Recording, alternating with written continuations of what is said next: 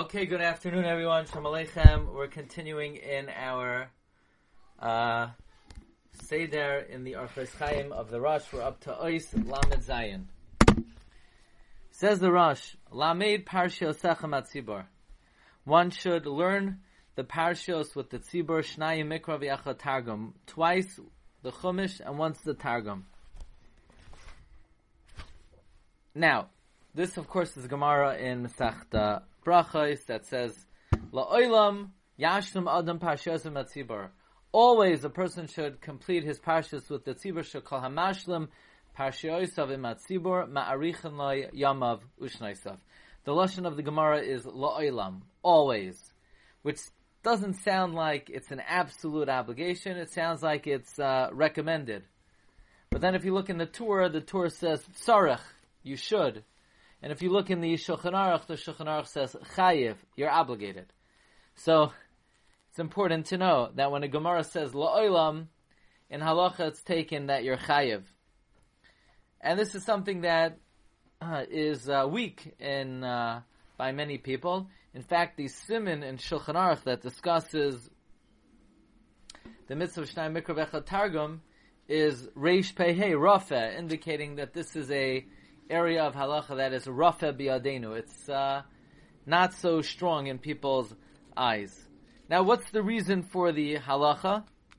The Levush says the Rebbeinu Shalom wants us to be baki in the Torah. The Rebbeinu Shalom wants us to be proficient in the psukim of the Torah. The Aruch HaShulchan says that the Torah was taught on Sinai, repeated in the Oyel Moed, thrice repeated in the Arvos Moav. So, to reenact the way the Torah was given, so to speak, 3 times, we learn the parsha 3 times. And it says that, the Gemara says that one who is mashlim the parshas with the tzibur, ma'arichin loy yamav ushnaisav. Which means that not only will a person's quantity of life improve, but the quality of life will improve as well.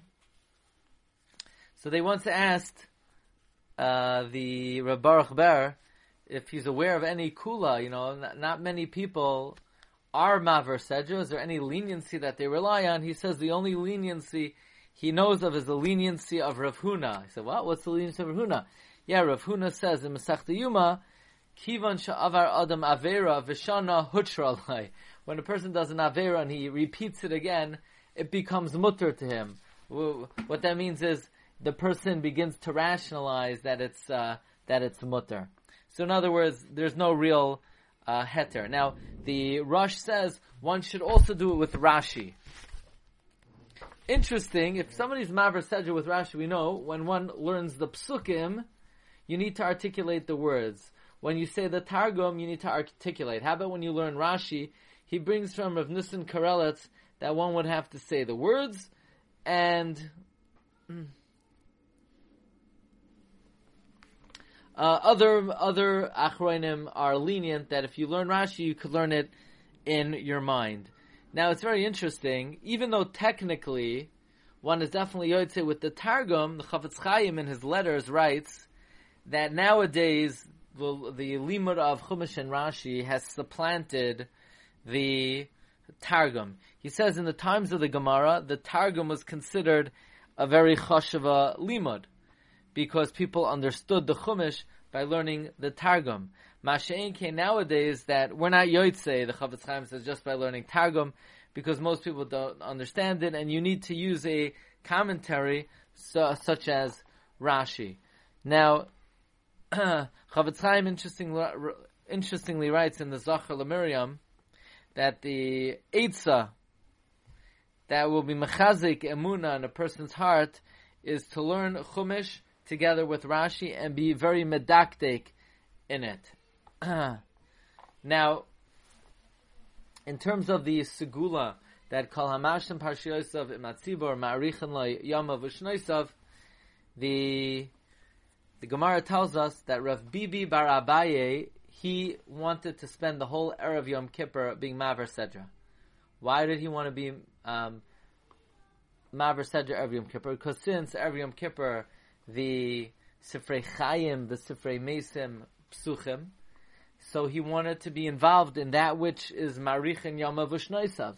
Furthermore, Rav Bibi bar Abaye was a descendant of Abaye, and there was a gzera on Abaye that he would die, that his descendants would die young, and therefore to overcome and to counteract that klala that was on the family of Abaye, so Rav Bibi would specifically be Maver Sedra on Erev Yom Kippurim. In fact, I heard from Rav Olbaum Shlita that Rav Shaul Brach was a great Rosh Yeshiva in Hungary. He was Marbitz Torah for many, many decades. He said the reason he was Zoicha to live so long was because every single week he was makbid to be Maver the Sedra. Even though he had many, many zechusim that he could have hinged it on, but he chose to hinge it on that which the Gemara says explicitly, that someone who's medakdik in this area, ma'arichin loy yamav ushnaisav. And then the Rosh adds, it's not enough just to read Rashi, but v'tedakdik boy ka'asher tuchal. One should be medakdik in the words of Rashi to the extent that one is able. And even though there are so many commentaries on the Chumash, but he commanded to medaktik specifically in Rashi. As we know, every single word of Rashi is so precious, as the Chidah brings down in the Shem HaGedolim, Mareches Shin Ois Daled, that the Chidah says he heard that when Rashi composed his Perish on Chumash, he fasted 613 fasts, and as Rabbeinu Tam said to his grandson, that what my grandfather Rashi wrote on Shas, that I could do.